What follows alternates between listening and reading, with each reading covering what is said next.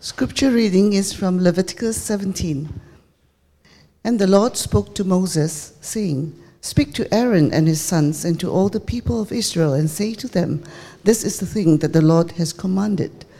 If any one of the house of Israel kills an ox or a lamb or a goat in the camp, or kills it outside the camp, and does not bring it to the entrance of the tent of meeting to offer it as a gift to the Lord in front of the tabernacle of the Lord, blood guilt shall be imputed to that man.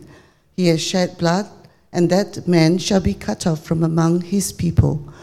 This is to the end that the people of Israel may bring their sacrifices that they sacrifice in the open field, that they may bring them to the Lord, to the priest at the entrance of the tent of meeting, and sacrifice them as sacrifices of peace offerings to the Lord. And the priest shall throw the blood on the altar of the Lord at the entrance of the tent of meeting, and burn the fat for a pleasing aroma to the Lord.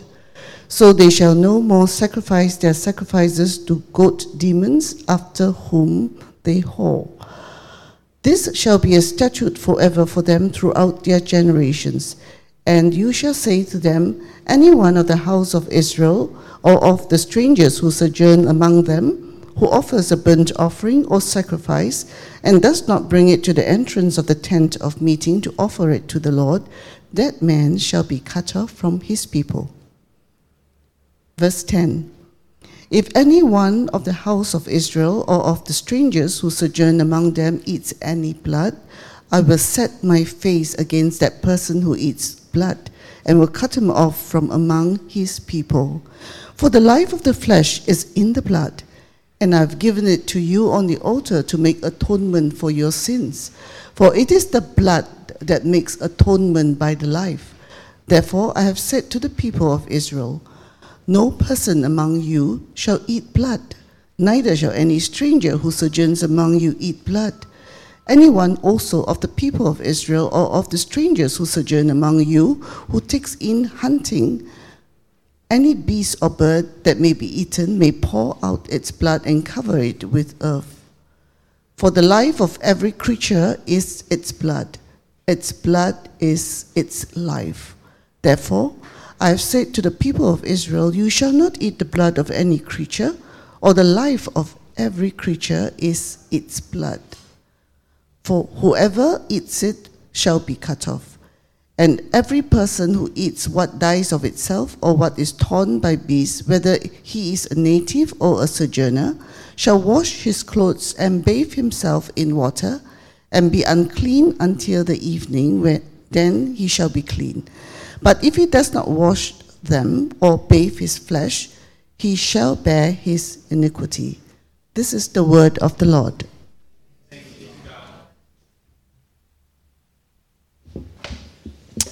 Good morning, everyone. My name is Zee. I'm the lead pastor here at One Covenant Church. If I've not met you, I had a chance to speak to you, would love to do so after the service. Thank you so much, Sharon, for reading this passage for us. Let's go to the Lord in a word of prayer. Father, we thank you so much for your word. We pray that as we encounter your word afresh, that you would drive us to Jesus Christ, the Lord and Savior of our souls, the King of our lives. In Jesus' name we pray. Amen. Well, friends, if you just joined us, we've been working our way through the book of Leviticus. Let me just say two things about the book of Leviticus as we begin this message. Now, as we've read through the book of Leviticus and traveled through it and preached through it, you would come across a lot of strange and archaic and seemingly things that are not so relevant to us. So why in the world are we doing the book of Leviticus? Well, for two reasons. Number one, although Leviticus is written in a different time, a different culture, a different time in God's plan of redemption, it is still written to God's people. And so although the rituals and some of the cultural trappings may no longer be relevant to us, some of the underlying principles continue to be relevant to God's people. Secondly, the book of Leviticus, as in all of Scripture, points to the person and work of Jesus Christ. But the book of Leviticus, because it is so full of ritual and sacrifices, it particularly points to Jesus Christ and his sacrifice on the cross for our sins. Some like to say that the gospel or the good news of Jesus Christ is like a beautiful diamond. As you look at it from different angles, you see new beauty and there's new joy in that gaze. And similarly, with the book of Leviticus, as we gaze at Jesus through the lens of Leviticus, I pray that we'll see through the details that are here something of the beauty of Jesus and the glory of the gospel that we would not be able to see if we did not understand all of the details of the book of Leviticus. Well, friends, the book of Leviticus is all about how a holy God makes sinful people holy so that they can dwell and commune with Him. Leviticus 17, which is the text that we're covering today, is a transition point in the book of Leviticus.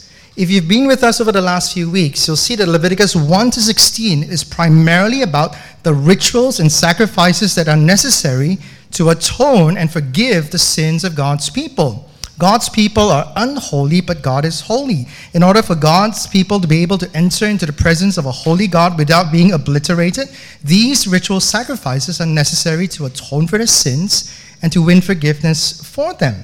As we continue in the book of Leviticus, chapter 18 to 27, you will notice a shift. Instead of the rituals and sacrifices for atonement, 18 to 27 primarily focuses on how, as God's people, we are to live holy and moral lives. So not atonement, but holiness. Leviticus 17 is that transition point that shows us the link between atonement and holy living. Some like to say that Leviticus 1 to 16 is all about ritual. Leviticus 18 to 27 is all about ethics. Leviticus 17 shows us that link between ritual and ethics. Yet others, more theologically minded, like to say that Leviticus 1 to 16 is about justification, borrowing a term from the New Testament, how we are declared righteous by God. And Leviticus 18 to 27 is about sanctification, how we live out our righteousness. And Leviticus 17, my friends, shows us that crucial link between the two. It answers the question, why should I live a moral and holy life since my sins have been already atoned for by sacrifice? It also answers the question, how? How can I live a moral and holy life? Where is the power? And the answer given to us in Leviticus 17 is that the power is in the blood. The power is in blood of the animal sacrifices. Now, as we've worked our way through Leviticus 1 to 16, we've seen the blood flowing freely. Sacrifice after sacrifice after sacrifice after sacrifice. And we're told in Leviticus 1 to 16 that this makes atonement. This brings forgiveness of sins. Well, Leviticus 17 will tell us just why the blood that is shed brings atonement and forgiveness of sins. In other words, friends, what you have here in Leviticus 17 is not just the power for forgiveness, but the power for holy living. Leviticus 17 tells us that the two are intertwined. Why, friends? Well, because of three things. The blood reveals to us the Lordship of God, the sacredness of life, and the life of love. The blood reveals to us the Lordship of God, the sacredness of life, and the life of love. Lordship, life, and love. Let's look at those things in turn. Well, in verse 1 and 2, come with me to verse 1 and 2. Would you glance at your Bible at verse 1 and 2? We see that this is God speaking to Moses. Now, God gives Moses commands that he is to tell Aaron and his sons and the people of Israel about how they should handle the blood of animals. So this command comes from God himself to his representative Moses, who is to tell Aaron, his sons, and all the people of Israel. This is the word of the Lord, and this is God's regulation for how they should handle animal blood. In verses 1 to 9, God gives his commands for how they should handle the shedding of blood, the killing of the animals. Come with me to verse 3 and 4. Verse 3 and 4 says this: If any one of the house of Israel kills an ox or a lamb or a goat in the camp, or kills it outside the camp and does not bring it to the entrance of the tent of meeting to offer it as a gift to the Lord in front of the tabernacle of the Lord, blood guilt shall be imputed to that man. He has shed blood, and that man shall be cut off from among his people. Now, friends, over the last few weeks, we've discovered that the ox, the lamb, and the goat, these are the animals that are used for sacrifice. These are the sacrificial animals. These are part of the domestic flock of the people of Israel that they would use in worship of God. And God is telling them that none of these animals should be killed outside the camp. And these animals, if they are killed inside the camp, every single one of them must be brought to the Lord as an offering. Now, you'll remember that in most of the sacrifices, a portion goes to the Lord and a portion comes back to the people. So every single animal needs to be sacrificed within the camp and brought to the tabernacle as an offering of worship to God. And if they disobey this command and they kill the animal outside the camp, or they kill the animal within the camp, but they do not bring that animal to the tabernacle for worship, verse 4 says they will be found guilty before God, guilty of shedding blood, and they will be cut off from his people. This is a very serious command. And yet at the same time, it is a very practical and common sense command. Now, why in the world does God do this? Don't they own their flocks? Don't they have a right to their flocks? Well, yes, they do. Well, verses 5 to 7 tells us why, even though they have a right to their flocks, God gives them this practical, commonplace command of not killing your animals outside the camp and of bringing every single animal killed within the camp to the tabernacle of worship. Come with me to verse 5. Verse 5 says this: "This is to the end that the people of Israel may bring their sacrifice, that they sacrifice in the open field, that they may bring them to the Lord, to the priests at the entrance of the tent of meeting, and sacrifice them as sacrifices of peace offerings to the Lord. And the priest shall throw the blood on the altar of the Lord at the entrance of the tent of meeting and burn the fat for a pleasing aroma to the Lord." Why? "So that they shall no more sacrifice their sacrifices to goat demons." You see, friends, just as in the time of Exodus, where God's people were prone to worship the golden calf, so here in the wilderness, they were prone to worship goat demons. They were prone to worship something other than God. They were prone to sacrifice their animals outside the camp and worship in the open field, verse 5 and verse 7, the goat demons. In other words, friends, this command, this practical, common sense command of only killing the animals inside the camp and of bringing every single animal to the Lord, is there to remind them they need to obey the first of the 10 commandments for their good. Exodus chapter 20, verse 2 and 3, God prefaces the 10 commandments by saying, I am the Lord your God who brought you out of the land of Egypt, out of the house of slavery. I'm the one who saved you. You shall have no other gods before me. They are to worship God alone. That's the whole point of this command. Now, verses 8 to 9, very interesting, says that the same rule applies to the strangers who sojourn among them. Now, verse 12, where we will look at the consumption of blood, the regulation for consumption of blood, is the same thing. The same rule applies to the strangers who sojourn among them, which means that this doesn't just apply to the people of ethnic Israel. This applies to everybody that comes and becomes a part of the nation of Israel. And throughout the Old Testament, you will see hints of this over and over again. And this simply tells us, friends, that God's plan to save a people for himself has always involved every nation. Yes, indeed, he chose ethnic Israel to be a light to the nations. But the nations were supposed to come and be part of Israel. God's plan has always been for all nations. So friends, this command of how to kill the animal is a practical, common sense command, but it was there to help people see that God alone is worthy of worship, and they must worship him alone and no other. He's the author of life, and therefore he has the right to regulate life, and that life belongs to him. And friends, all of these regulations are for our good. Now, friends, last time I checked, I don't think anyone in our church is kind of prone to worshiping goat demons. If you are, please talk to Joel after the service. We'd love to pray for you. But the truth is this: we might not give our hearts to goat demons, but there are things other than God that we do give our hearts to.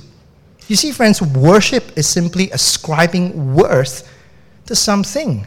So we might not ascribe worth to a goat demon, but we do ascribe worth to a lot of other things other than God.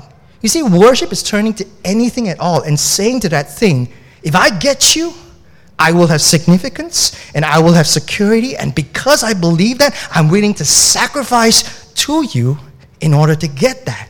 Worship is anything that you turn to and say, you are my significance, you are my security. If I get you, I will have that, and therefore I'm willing to sacrifice my very life to get that. Friends, this morning as I was reading this passage, I was convicted. See, this week, for whatever reason, I've been a bit discouraged, a bit despondent, even a bit anxious about the way my ministry is going. And it's been difficult. So this morning as I was preparing to preach, I was reading this passage again. I looked at verse 7 and I realized, oh my goodness, I've been worshiping the ministry demon. I've been saying to ministry, you are my significance. You are my security. If I have you, if I get it done well, I'll be safe. I'll be secure. And so I'm willing to sacrifice to you. I'm willing to give up my sleep. I'm willing to give up my rest. I'm willing to give up my comfort for you. And I realized, oh my goodness, how far my heart has wandered away. Well, friends, you might not be worshiping the ministry demon, but there are other demons that you turn your heart to. You might turn your heart to your career. You might turn your heart to a particular romantic relationship. If I simply have that person or have that person in that way, I will be safe. I will be secure. I'm willing to sacrifice for that. It might be your bank account, your finances. And yes, it might even be ministry. It's anything other than God that you turn to and say, you are my safety. You are my significance. I will sacrifice to you, because I will get what I want. And the thing is this, none of these things are bad. So please don't quit ministry. I hope you say that to me. And I'll say that to you. Don't quit your jobs. Don't quit your families. Okay, most essentially, don't quit your families. But see them in the right place. All of these things are good gifts from God, but they are fleeting things. And so, friends, they cannot bear the weight of your eternal significance and your eternal security. They will fail you at some point in time. At some point in time, I will have to preach my last sermon. Some of you are saying sooner but better than later, huh? At some point in time, these things that we turn to for security and significance will be taken from us, and then we will have nothing. You see, friends, the only thing that can truly bear the weight of our eternal significance and eternal security is God himself. The God who made you in his image and in his likeness. So because you are significant to him. And the God who gives his son, Jesus Christ, so that if you embrace him, you don't just have security, you have eternal security. And so, friends, this practical, common sense command is here to remind the Israelites, God alone is worthy of worship. God alone can bear the weight of your eternal significance and your eternal security, and no other. And friends, we need some of these practical common sense commands as well. And one of the practical common sense commands that God gives to us is to set aside a day a week to worship him and to be with God's people. Why, friends? Because we need to hear from him. And we need to hear from one another. We need to hear that, hey, even though this work thing I'm doing or this ministry I'm doing isn't going well, I really suck. We need to hear people saying to us, you know what? You're loved. You're loved with an eternal, unchangeable love. You're loved with the love of Jesus Christ. God loves you, and we love you, and that's what we need. So it's a practical, common sense thing that impinges, yes, on our schedules. It makes us uncomfortable sometimes. But God knows that we need this, otherwise we forget, and our hearts will wander away to other things that ultimately do not satisfy and cannot bear the weight of what we need. So that's the first point. The blood, the regulation of the shedding of blood, shows us who God truly is, shows us who the true Lord of our lives is meant to be. And it's a good and beautiful thing that we know that and we turn our hearts towards that. But the second thing we find is in verses 10 to 16, God moves on to give us commandments for the consumption of blood. Not just the shedding of blood, verses 1 to 9, but also the consumption of blood. And this shows us the sacredness of life itself. Come with me to verse 10. God says, if any one of the house of Israel or all the strangers who sojourn among them eats any blood, once again, you see, it's meant for the house of Israel and all the strangers who sojourn among them. It's meant for all nations. If any of them eats any blood, I will set my face against that person who eats blood and will cut him off from among his people. The same severity. If you shed blood outside of the camp, or you do not bring the shed blood to the tabernacle, you're cut off. If you eat the blood, you will also be cut off. In other words, they are not to eat the blood of the sacrificial animals. Now in verse 13, we're told that they're not even to eat the blood of animals that they have hunted. Look at verse 13. Anyone also of the people of Israel or of the strangers who sojourn among them, who takes in hunting any beast or bird that may be eaten, a clean animal, shall pour out its blood and cover it with earth. So before you can eat the meat of your game, you're meant to pour out the blood and cover it with soil. Now, why cover it with soil? Most likely to prevent further desecration of that blood. It shows you how sacred that blood is. Now, friends, it gets even more pedantic. Look at verses 15 and 16. It even says that if they eat an animal that has died by itself for natural reasons or is torn by beasts, they should assume that they've become unclean and must go through a cleansing ritual. Why, friends? Well, you see, animals like that most likely would have been left out for a while, and some of the blood would have coagulated on the meat or even in the meat, and it would be hard to remove. So most likely, if you eat an animal like that, you would consume some blood. And therefore, they are to assume that they are unclean and have to go through a cleansing ritual. Now, friends, once again, we ask the question, why in the world does God command us not to eat the blood? Is it because of some kind of zoonotic disease within the blood? Well, friends, that might be true, but that's not the focus of the text. Look at verse 11. Verse 11 tells us, for the life of the flesh is in the blood. Now look at verse 14. It says again, for the life of every creature is its blood. Its blood is its life. So they're not to eat the blood because the life of the creature is in the blood of the creature. You take the blood out of the creature, you take the blood out of any of us, and we die. The creature dies. The blood is synonymous with life. I read an article on CNA this week that talked about the stock of blood in Singapore's blood bank. It's encouraging people to donate blood. And the article said this: every year, 30,000 patients rely on a safe and steady stream of blood supply to sustain or to improve the quality of life. This blood is used for treatment of bleeding or surgeries or for blood disorders and other medical conditions. Blood is synonymous with life. The life of the creature is in the blood. And that is why they're not supposed to take the blood. Every meal, they are reminded that life is sacred and life is given by God. And God is the one who can ultimately take life.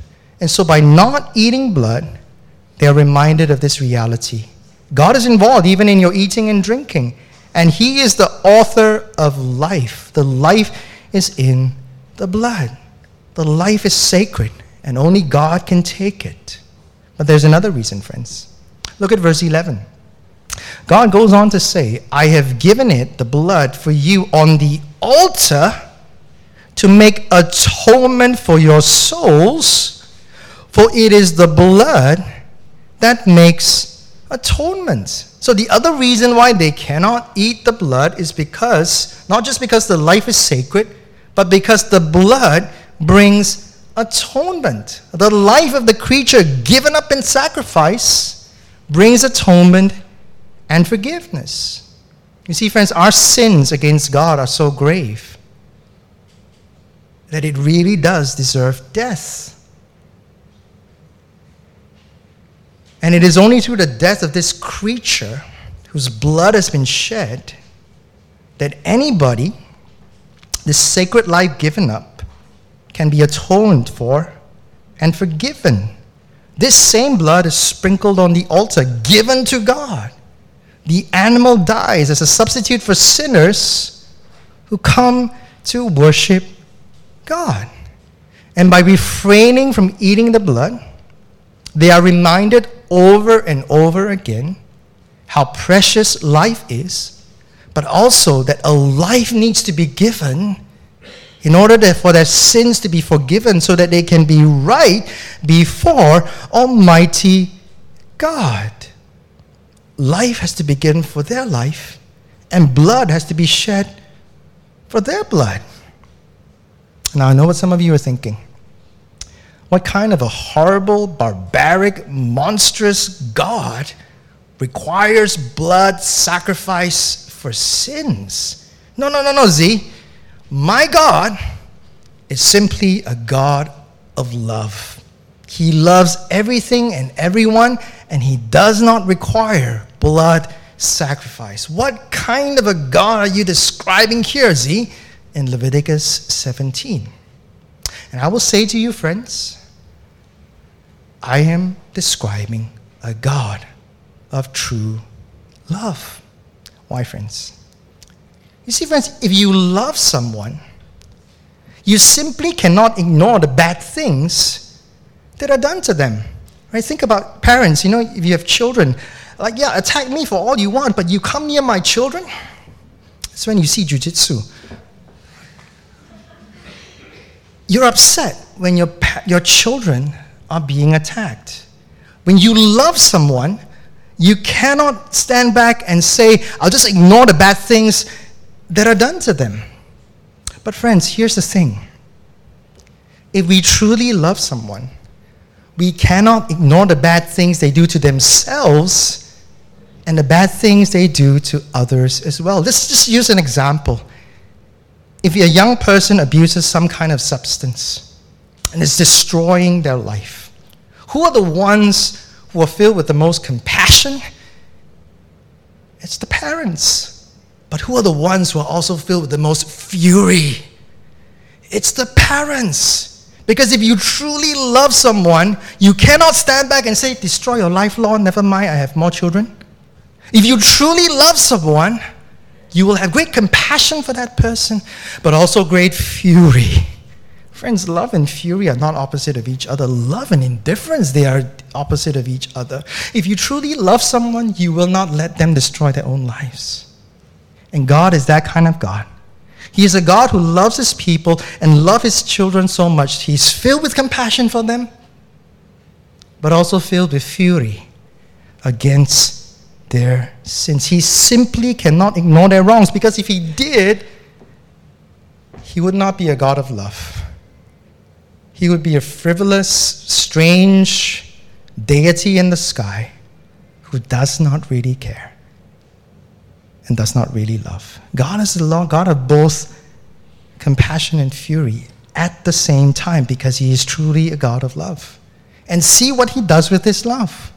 He doesn't just get upset. He makes a way for that sin to be atoned for through the shedding of blood. Sacred life is given so that your life can be redeemed. So in the sacrifices, God is showing us, yes, sin really is that serious. A life must be given for it. And at the same time, he's also showing us that grace really is that great, because a life was given for you. Well, friends, there's even more. You see, because this God doesn't just give us an animal to take over our sins. He gives us himself. Come with me, friends, to Hebrews chapter 10, verse 3 to 5. Hebrews chapter 10, verse 3 to 5. This is the New Testament looking back at the Old Testament and telling us the purpose for all that's happened here. Look at verse 3. In these sacrifices, looking at the Levitical sacrifices, there is a reminder of sins every year. I want you to let that sink in, friends. Over the last 16 chapters, the number of animals and the amount of blood that has been shed, how intricate every single sacrifice is, you know what it is? It's a reminder. It's a reminder of sins and the seriousness of our sins. But then it goes on to say, it is impossible for the blood of bulls and goats to take away sins.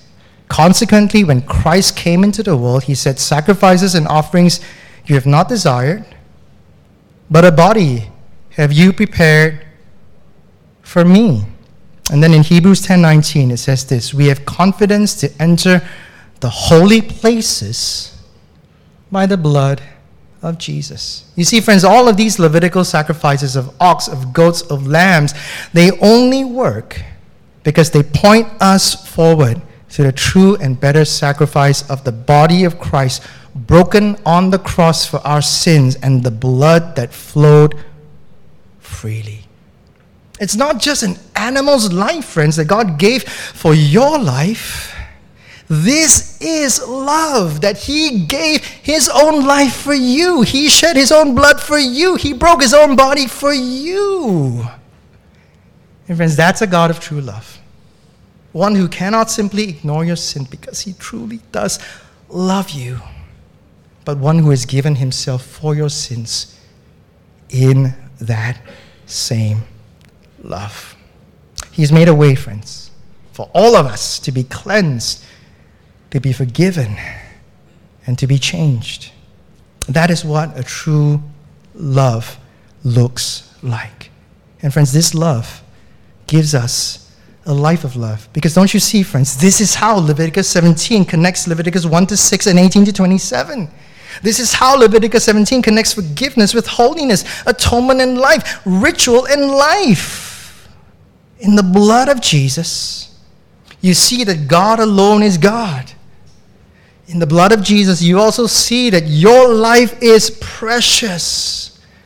But he has loved you to the very end, to the point of shedding his own blood, that you may be forgiven freely and fully.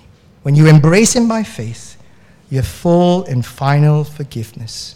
And that doesn't just give you forgiveness, friends. If you've experienced that, it creates in you a life of love, a love for God, and a simple but furious desire to be faithful to him no matter what. That is the power of forgiveness, and that is the power for holiness. But here's the thing, friends. Prone to wander, Lord, I feel it. Prone to leave the God I love. Our hearts are so prone to wander, so that even in a gathering of God's people, hearing his word, we often don't feel the power of God's love for both forgiveness and for holiness. And so just as God gave Israel a practical, common sense command, don't consume the blood, to remember his love, with the coming of Jesus, he gives us another practical, common sense command. Consume the blood, to remember my love for you. Old Testament scholar Gordon Wenham puts it this way. According to Leviticus, the blood is the life, and therefore must not be drunk. Those who ignore this rule will be cut off. According to our Lord and Savior, it is his blood that gives eternal life, and those who wish to enjoy it must drink his blood. John 6:54, he who eats my flesh and drinks my blood has eternal life, and I will raise him up at the last day. Branham goes on to say, each time the Lord's Supper is administered, the worshiper is reminded through Christ's words, this is my blood. And it is only through the Savior's death upon the cross that he can enjoy eternal life. Friends, to drink the blood of Jesus is to believe for yourself, and no one else can do it for you, friends, to believe for yourself that Jesus did indeed shed his blood for your sins. And friends, we get to see a visible and tangible picture of this in the Lord's Supper. Friends, in the Lord's Supper, we come to the elements by faith. And as we eat and drink by faith, this practical, common sense command has the power to drive the love of God deep into our hearts. Let's pray.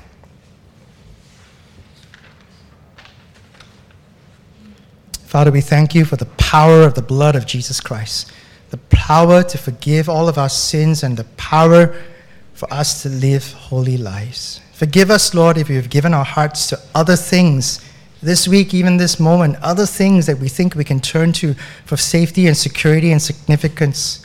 And help us today to see, Lord, that you are the only one that can bear the weight of eternal security, significance, and security and safety.